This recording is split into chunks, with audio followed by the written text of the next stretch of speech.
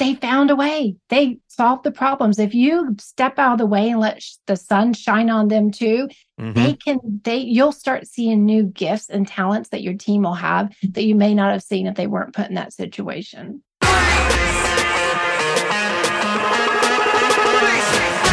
How do you grow and scale your business while avoiding entrepreneur poverty? Hi, I'm Buzz, and I've spent over 20 years marketing for entrepreneurs just like you. I've learned there's no one secret to success, but a series of strategies to help business owners scale at will. On this podcast, we uncover invaluable insights that successful entrepreneurs and industry experts use to profitably scale businesses. Welcome to You Are Buzzworthy.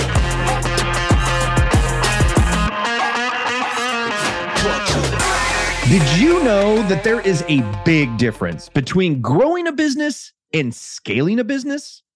For many years, I didn't, and it created a lot of headaches for me. It's this misunderstanding that probably had the biggest impact on my 15-year journey through entrepreneur poverty. It's definitely what allowed me to grow my first multi-million-dollar business broke. So today, we are going to save you from my prior fate and clarify the difference between growing and scaling a business. And we're going to talk about how to recognize when you should transition between the two. So to help me unravel this topic today is Michelle Hoagland, a best-selling author, YouTube creator, and she has helped not only start new medical practices, but scale a couple of them 4x. So growing and scaling businesses is something she is very familiar with. So let's get started. Welcome to the show, Michelle. Thank you, Buzz. It's so great to be here. Thanks for having me. Hey, everyone. The time of this recording, it is -7 degrees here in Springfield, Illinois, where my studio is at. And you're in Florida. What is the temperature outside in Florida today? We are a cold Floridian 60 degrees. I know. Woo! I know. Everybody put their blankets on, heaters. Do they even have heaters in Florida? Yes. And I actually have been using my fireplace quite a bit because it's not normal for us. So it's been fun. I've heard that Floridians wear parkas anything below 75 degrees. Pretty much. My husband jokes, yeah, I'm the one that's layered up in Ugg boots when it gets about under 70 degrees. He's like, what are you doing, woman? Like, I'm freezing. I'm not used to this.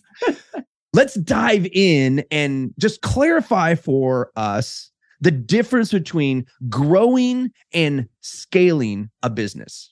Growing a business is you're building the foundations to just get the business to a level where you can operate under your existing resources.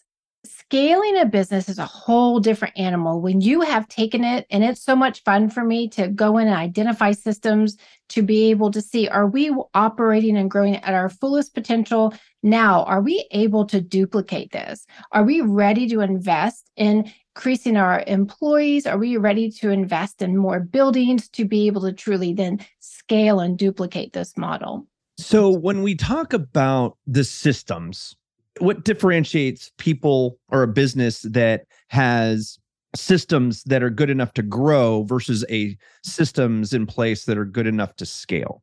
Great question. So I have to say, identifying the friction points. Where are things getting stuck? Can you back up on the train, so to say, and see where can this be prevented before it becomes an issue later on that's costing the business valuable time and money? Are there things that can be done to help iron that out, to lay the groundwork before it gets to be a problem? And then, are there things that we can do to help squeeze more productivity and time and profitability out of our daily things that we're doing? Kind of look at your business with new eyes to look in and see, are there some things that we can be optimizing in a way that we may not have thought? Different things I have found that truly it's a layered approach that will help to scale your business beyond your wildest dreams, maybe even beyond where you want it to be. You might have to back it down just a bit, but it does work really well. I agree that, having systems documented is a big deal for me. There's lots of books out there that talk about that. There's like Friction and the EOS, which I think is the Entrepreneur's Operating System. You can read a bunch about it. But when I look at the difference between growing a business and scaling a business, I look at where the business owner is in that equation, right? Good. And a business owner can grow a business, right? But there's only so much business owner to go around. Yeah. Right. So to truly scale, in my opinion, we're actually looking at the systems that will take the business owner out of the equation. Yep. When you're working with medical professionals, is that harder to do when you have something like maybe a medical professional, consultant, or a coach where they are the business? I think it's a different animal because the practitioners, they went through medical school because they wanted to help patients. They wanted to serve in that capacity. So genuinely, I have found most practitioners are wicked smart, but they're not entrepreneurs in heart. So it's easier, I feel, with my experience of helping to coach people through that process, it's much easier because they just want to do what they love. And growing a business, they're just they hire managers and practice administrators and consultants for that. Just let me work on the patient. So I find in that particular niche, it is easier. And then making sure that we're laying the groundwork so that we've got it. We've ironed out all the wrinkles. Now let's duplicate. And then do we need to bring an associate on? Do we need to open another practice because we're getting so many patients referred to us from this area, which is what my experience was.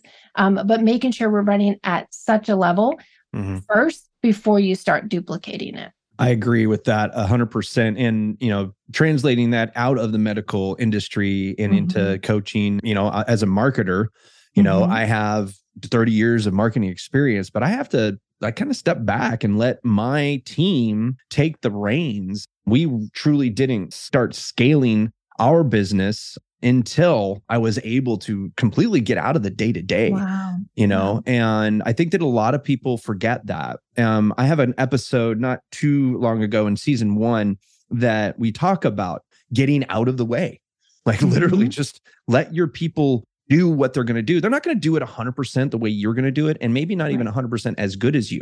But to scale, I think that's where we have to accept some of the inefficiencies comparatively between you running the show and other people running the show. What's your point of view on that? I love that, Buzz. You're right on point with that. I think it's very wise.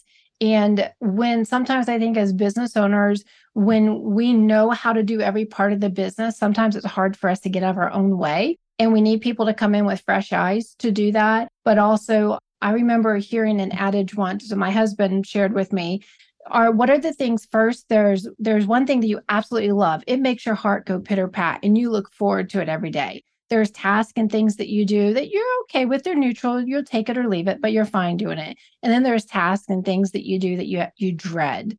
You need to then get rid of as much as you can the ones that you dread and bring people in that can do at least 80% the proficiency of what you can do on that dreadable task. And as long as they can do 80% as good, then you need to pass it off to them because you are the bottleneck of the business. Typically when that happens, find someone that enjoys doing those things. Yes, definitely. Enjoying doing the things you are even the best at. Right. I can't remember who I was talking to. We were talking, it was actually another guest we had in December where we were talking about like the things that you are best at are the ones that you need to delegate first because you hold them so close to you, right? It's usually your passion, or something that you just happen to be really good at, but it might not be the best place for you inside your business to be in, right? Because you can't work on your business if you're consistently working inside your business. Yes, so true. My gosh, my business passion is that as far as making sure that we are not standing in our own way. And also, is there something that we get clouded because we have the emotions of the experience that we enjoy, but yet someone else can come in and say, but we could do it this way or we could do it that way. And it really helps to streamline it and helps to take it to the next level. Definitely. And once we get to the next level, I mean, when we talk about scaling, what we're talking about here is not inventing along the way. Scalability is repeatability. Would you agree with that?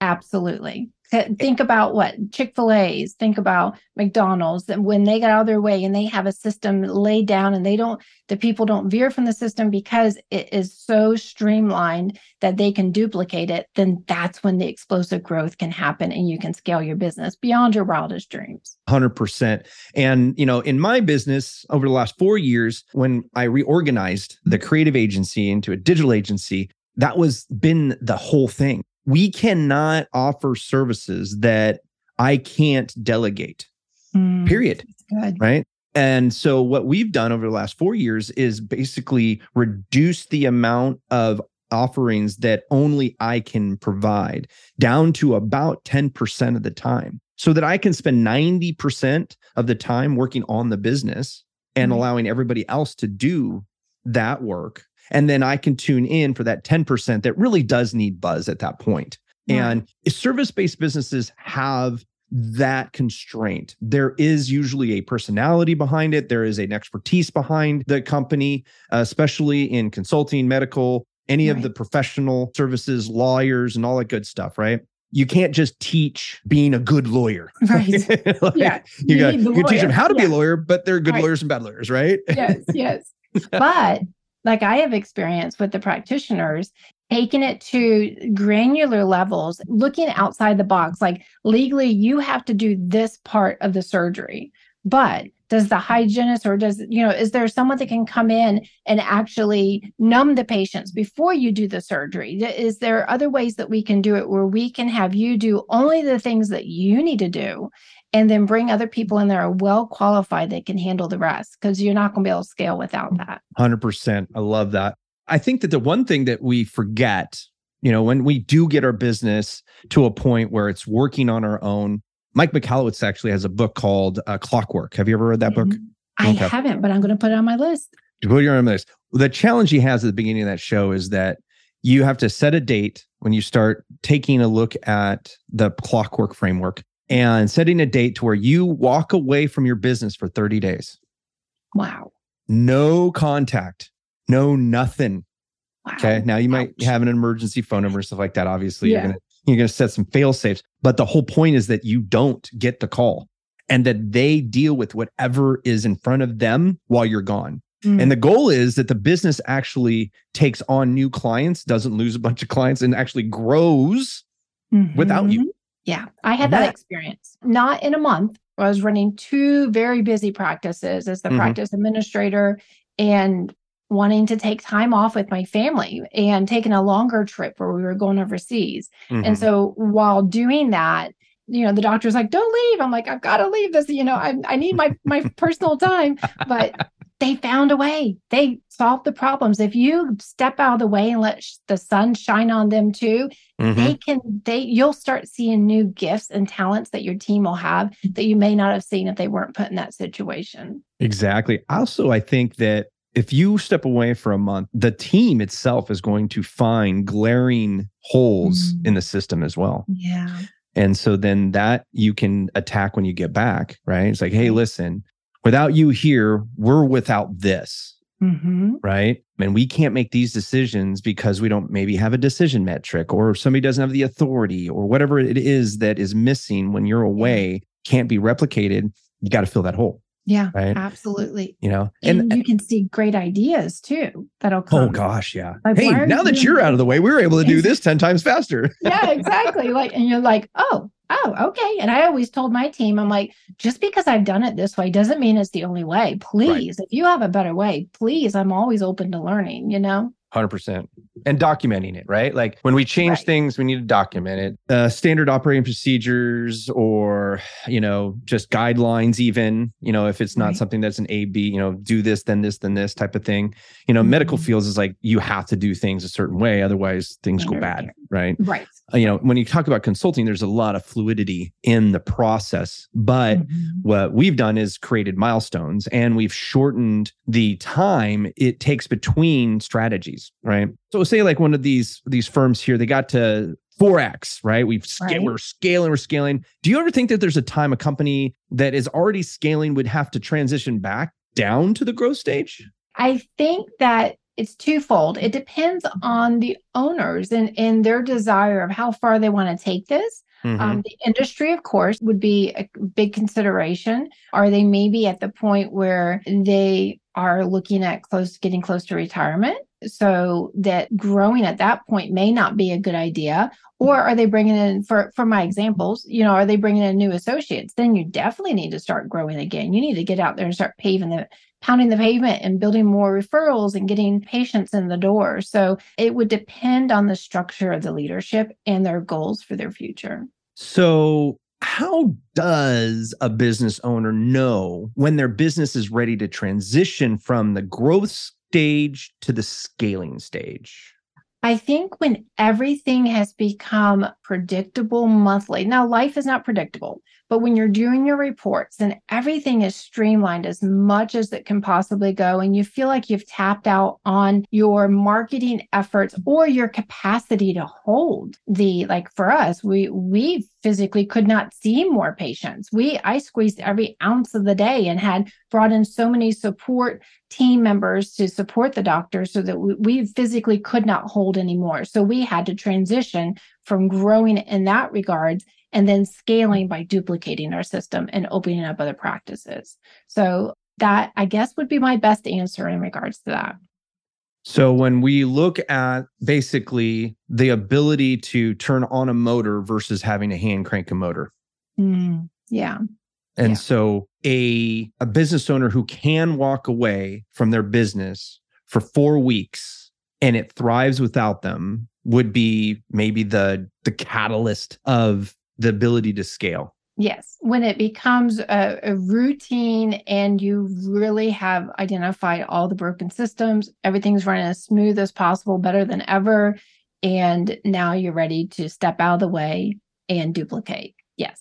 So what type of actions can the listeners take in this next week to start pointing their business towards that scaling mode in their business cycle? I would ask the different people in your business, I would ask their point of view because everyone has a different angle. So ask them, is there anything that you feel that we can be doing to run smoother and to run better as a business? Or if your resounding response from the team is, I think we're doing amazing. I think we're doing everything. That's when, and you have more business down the pipe that you can handle if you were to scale, then that's when it's time to scale and stop growing.